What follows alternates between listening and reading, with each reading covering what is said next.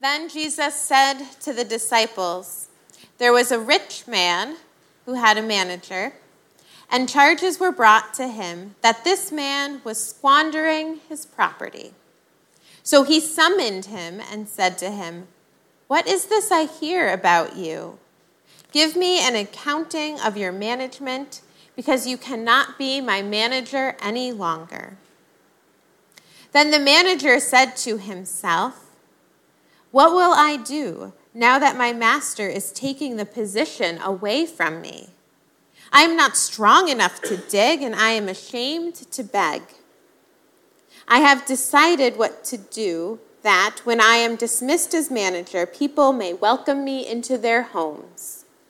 So summoning his master's debtors one by one, he asked the first, 'How much do you owe my master?' He answered, 100 jugs of olive oil. He said to him, 'Take your bill, sit down quickly, and make it 50. Then he asked another, 'And how much do you owe?' He replied, 100 containers of wheat. He said to him, 'Take your bill and make it 80. And his master commended the dishonest manager because he had acted shrewdly. For the children of this age are more shrewd in dealing with their own generation than are the children of light. And I tell you, make friends for yourselves by means of dishonest wealth, so that when it is gone, you may welcome you into the eternal homes. Whoever is faithful in very little is faithful also in much, and whoever is dishonest in a very little is dishonest also in much. If then you have not been faithful with the dishonest wealth, who will entrust to you the true riches?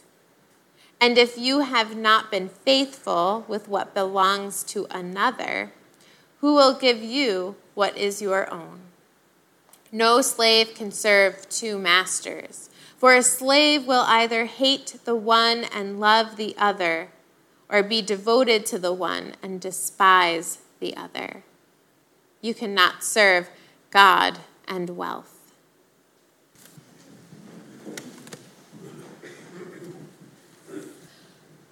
Earlier in the week, when I started my sermon prep, I read the gospel text and I was left with a few questions, like, what on earth is going on in this parable? Why is the manager praised for being dishonest? Why did I agree to preach my first week back? But of all the questions I had, one has stuck with me. All week I've wondered, what kind of managers are we? The Gospel of Luke has a lot to say about wealth. I haven't preached for 12 weeks, but I think Pastor Josh has had to give a few sermons on money recently. From the very first chapter of Luke's Gospel, Mary proclaims, "God has filled the hungry with good things and sent the rich away empty." Jesus has a lot to teach us about the value of money and the value of people. Now, if we were people of first century Israel-Palestine, we'd be more familiar with this particular economic system. The Romans are occupying the land, and in their occupation, they are exploiting the natural resources and labor. They are doing this by enforcing taxes, requiring vast amounts of wine, wheat, and olive oil from poor farmers who live in Galilee. The rich offer to pay the taxes to the Romans on behalf of the poor farmers in exchange for the deed to their property, saying, "Don't worry, you can live on the property as long as you give a percentage of all that you produce." It wasn't always possible or safe for rich landowners who lived mostly in the south and in the city to go up to the farms in the north and collect payment. So managers were then put in charge to collect what was owed. But it wasn't a fair system. The landowners always wanted more and more from the farmers. The people who worked the land stayed indebted to the rich who owned it. Jesus calls the manager dishonest, but I think he does so with a wink.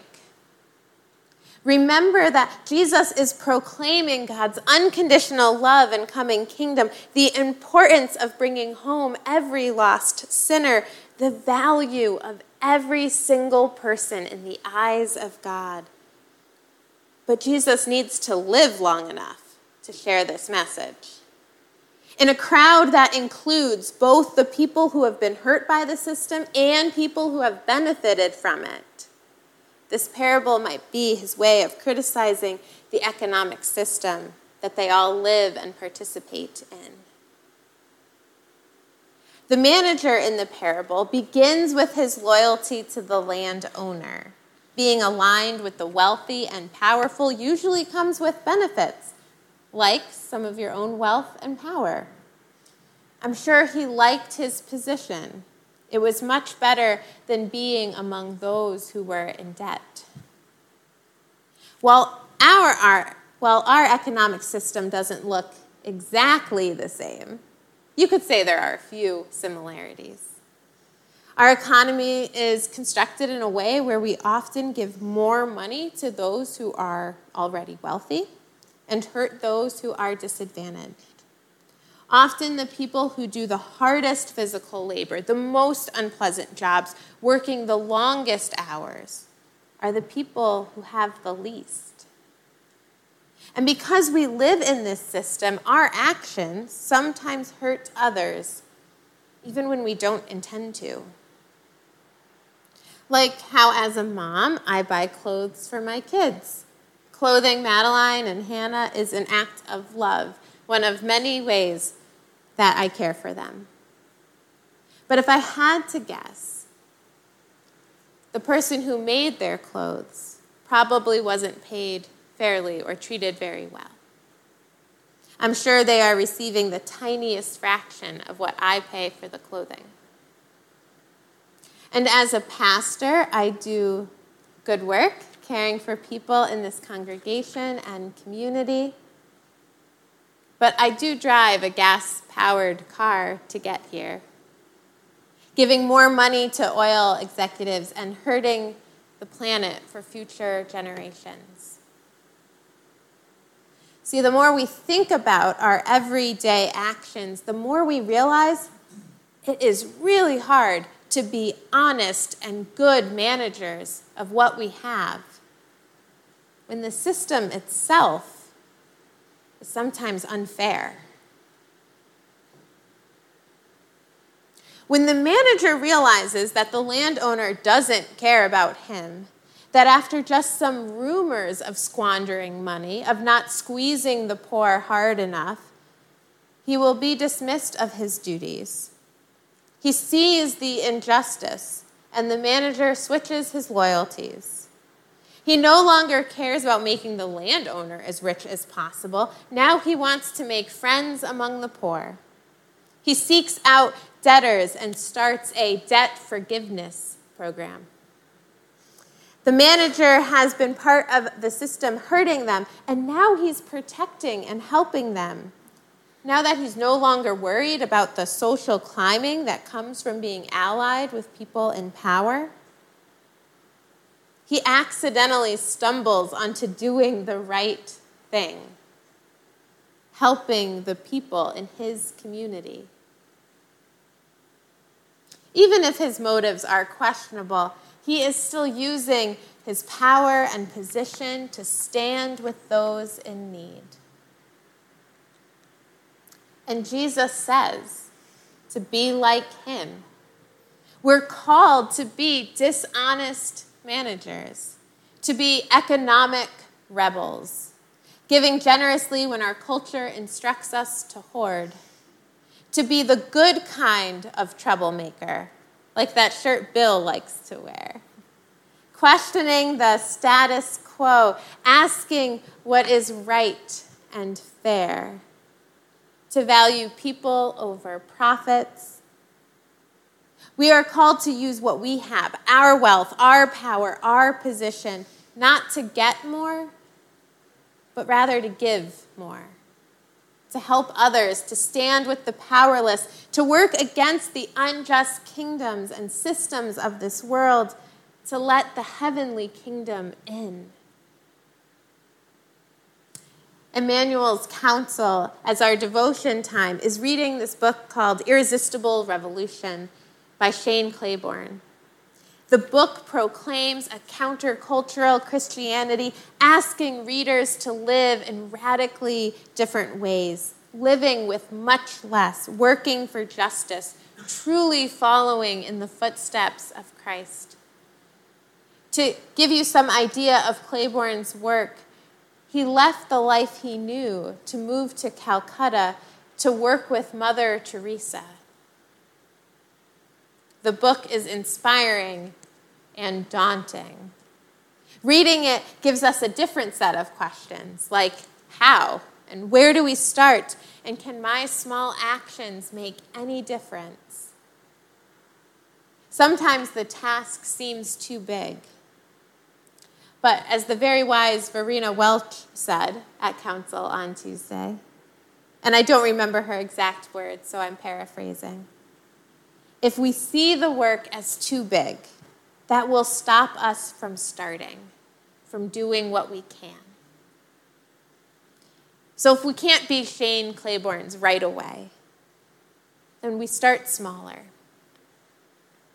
I'm reminded of my mom, who, for a short period of time, worked in a school cafeteria. You know how school cafeterias work. Children come to school with money parents give them for lunch. The children don't have much control over what they've been given. Not every child has the same amount of money. Some children had money for ice cream, and others did not.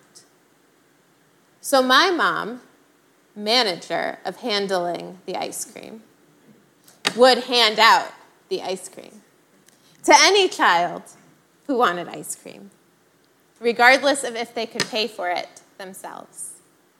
And at the end of her shift, she would tally up how many ice creams she had given out and take the money out of her own pocket. It was a small rebellion, one that cut into an already small paycheck. But it was her rebellion against a system that withheld ice cream from the kids who couldn't afford it. My mom didn't think that was fair, so she did what she could with what she had to fix it.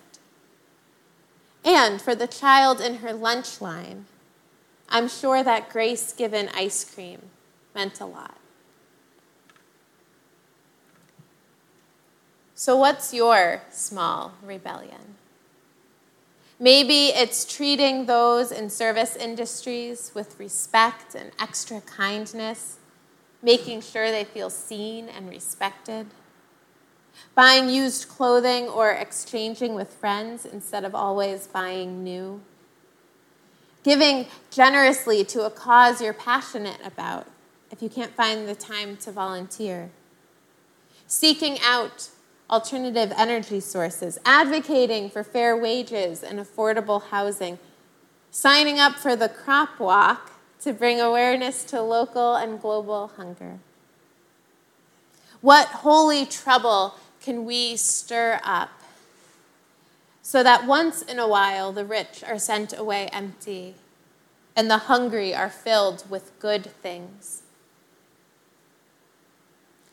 We live in an imperfect world, part of an economic system that helps some and hurts others. But we are also citizens of God's kingdom, called to live differently, to live generously. Each one of us has something to give, something we can do. So what kind of managers are we? Hopefully, the rebellious, troublemaking kind.